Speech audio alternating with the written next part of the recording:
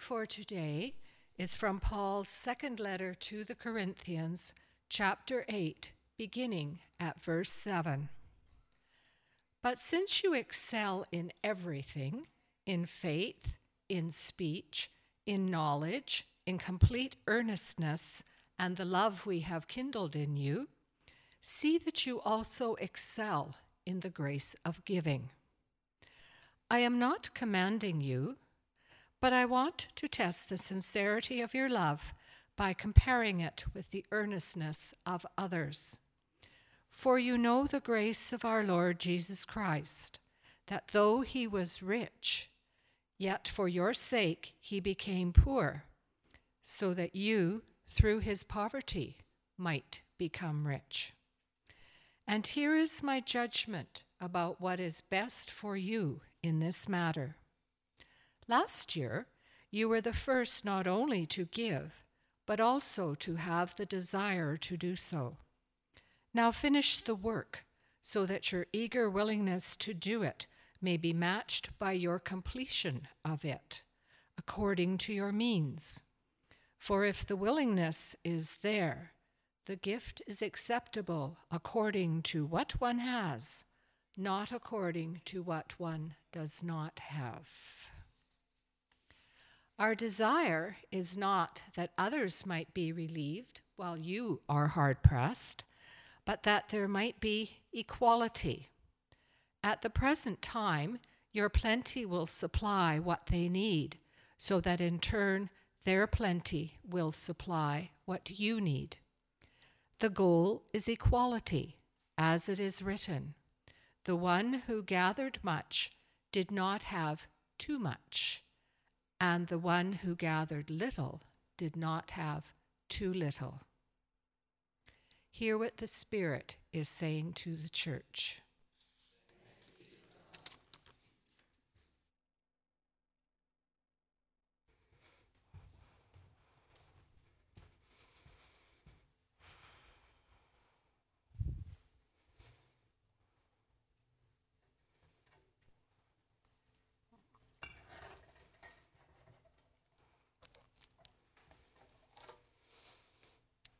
Would you pray with me? May the words of my mouth and the meditations of all of our hearts serve to draw us nearer and nearer to you, O God, our rock, our Redeemer. Amen. So today's sermon is brought to you by the letter P, the Greek P, that is. Yes, there it is, pi. Now, before you run screaming from here because I have conjured horrible memories of 8th grade mathematics, stay with me. Everybody lick your lips and then say, P. Come on, let's do it with a little more gusto. P, P, P, P. It actually has a bit of a distasteful connotation to it, doesn't it? Dismissive, almost, P, right? All right, Ingrid, that was fun and all, but I'm actually here for a sermon. What does this have to do with Paul and the naughty church in Corinth?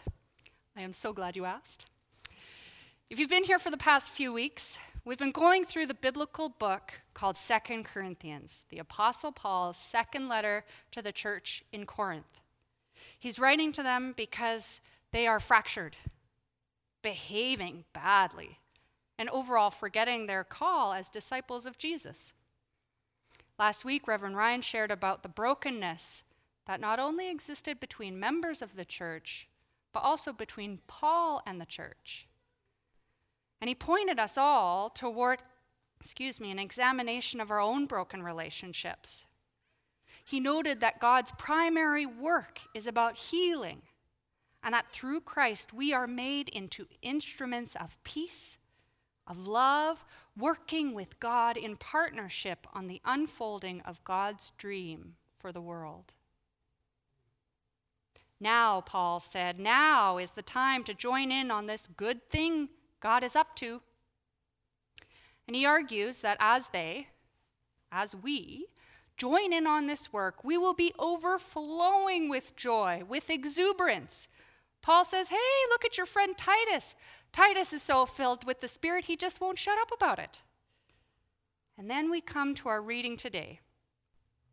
We have transitioned from the admonishing of the church, do this, don't do that. And Paul has done his best to convince them to live in love and healing and made them promises that the Holy Spirit would fill them up beyond their wildest imaginations. And then he starts to flatter them. Wow, since you guys are so smart and so great and everything, let's see if this amazing love you have can overflow into cash money. What?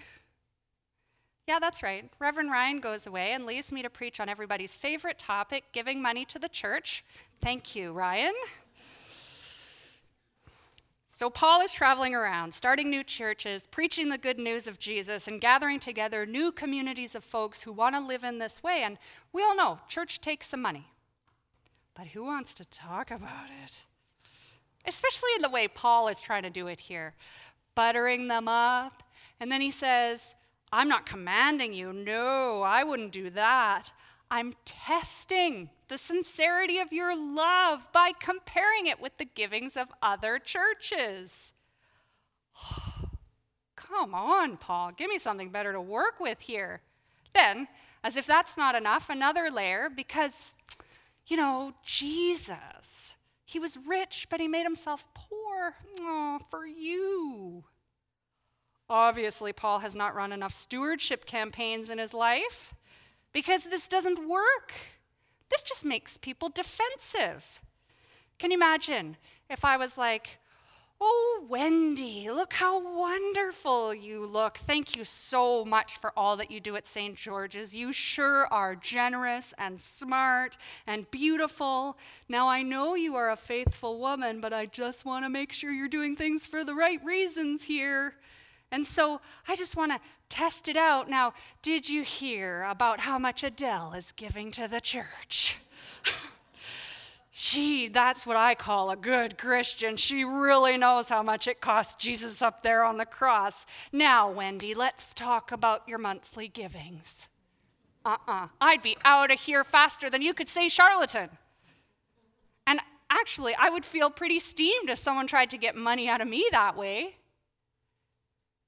No, Paul, I cannot imagine that these manipulative tricks worked on those Corinthians, and it sure won't fly with these fine folks here. Unless there is more to this than meets the eye, which in the case of the Bible is certainly always true. Now remember, Paul is writing to these folks in about the year 50 AD. This is a brand new movement. There is much division, not only within the new church, but between the Gentiles who are following Jesus, that's non-Jews who are following Jesus, and the Jews who are following Jesus. And the Gentile churches were typically much, much wealthier than the Jewish churches. Okay, so that's one thing to keep in mind. Paul is writing to a Gentile church to encourage them to offer money to the much poorer, mostly Jewish church in Jerusalem. Now, the other thing we don't hear in this is the wordplay, in English anyway. Ancient Greek is just about the coolest language, second only maybe to Hebrew. And this text just doesn't work as well in English as it does in Greek. In Greek, Paul repeats the word charis, grace, over and over and over, but in English we only hear it once. I find that a strange choice by these translators. The other word that really strikes me is the verb dokimazo or dokime. They are simply translated as test. But these words actually reveal or refer to the way our real character is revealed or discerned when we face challenge. So what we read in the first part of our scripture today that comes across as smarmy or a manipulative cash grab is actually Paul saying, you have received grace over grace over grace from God. And I encourage you to continue to share that grace as you have already done with others. And that through this challenge, this difficult undertaking, you will know the depths of your own generosity and the depths of God's grace. This is a bit different. My defenses are not up with this. Okay, Paul, what else have you got? Again, what in English sounds like manipulation, Jesus did this, so you should do that, takes on a whole other meaning in Greek. And it has to do with the letter P. In English, the line reads, "You know the generous act of our Lord Jesus Christ, that though he was rich, for your sakes became poor, so that by his poverty you might become rich." But this line cannot be understood without saying P. It's about spit. Let's do it again, everybody together. P. Yeah. Now you don't want to face someone when you make P, because you might get a little shower. But of course, that's the point. In this time, in this language, in this place, the word for poor, for poverty in Greek, is a fabulous word that not only starts with the letter P, but is immediately followed by the letter T, t. How do you even pronounce that? Well, exactly as though you might think. Ptochia, right? Think patui. And the word for rich, also a P word, though has much different connotation, plusios. The rich used to walk past the poor and spit on them, using the very word that described their poverty, ptochia. Now, poverty is a generous word because the appropriate word I do not care to use in church. So the line might read better, "On account of you, he, though being plusios, ptochiad," so that you might plusios by his ptochia. In Paul's view, Christ made others rich, not in the way the rich normally help the poor by giving out of their fullness. He enriched others by giving out of the nothing he had. He pulled off a real miracle. He made others rich by making himself a beggar, by being one of those disgusting, spat upon have-nots, and by giving out of his nothingness. Of course, Paul calls this grace, charis, a soft sound in the back of the throat that does not involve on spitting on anyone. So how does this get lived out in our lives? Paul makes sure the church knows that this isn't about relieving some and afflicting others. It's not about letting some off the hook while making others feel guilty. It is about a true equality, a true fairness that, get ready for it, makes possible God's reconciliation for the whole world. God's reconciliation of the entire world through Christ overflows in our lives through the exchange of Christ's wealth for our poverty so that we might overflow in the profound sharing of things with one another. This overflow or excess of grace through Christ is an overflow and excess that spills out into every aspect of our lives, abundantly supplying all of our needs. God's grace gives us the power not only to forgive and be reconciled with one another, but also to share our wealth with one another. This continues to have profound relevance for our day when grave inequalities between rich and poor only continue to deepen.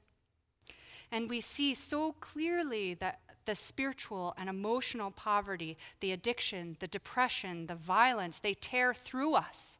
They keep us afraid, broken, estranged, worried that we won't have enough, worried that we won't be enough. Like the Corinthians, we too undergo the testing of our ministry, the revealing of who and whose we really are in all that we are and all that we do. We too glorify God as we generously engage in sharing who we are and what we have with one another. There is another translation that I love. It reads, "This isn't so others can take it easy while you sweat it out. No, You're shoulder to shoulder with them all the way. Your surplus matching their deficit, their surplus matching your deficit. In the end, you come out even. As it is written, nothing left over to the one with the most, nothing lacking to the one with the least.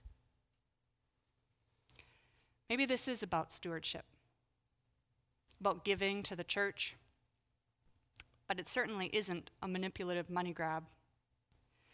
This is a deeper examination of where we are in relationship to our fellows, both inside and outside of this church. Are we willing to see clearly our places of abundance? Are we willing to see clearly our places of scarcity? Are we willing to match our abundance with the scarcity of another? Are we brave enough to allow the abundance of another to match our own scarcity? Are we choosing to live today from a place of ptochia, or are we choosing to live today as plousios? God's reconciliation of the entire world through Christ overflows out of us and into every corner of our lives. We are freely given an excess that fills us up and spills out, so long as we let it. May we be so bold as to live into the vulnerability of this call. Amen.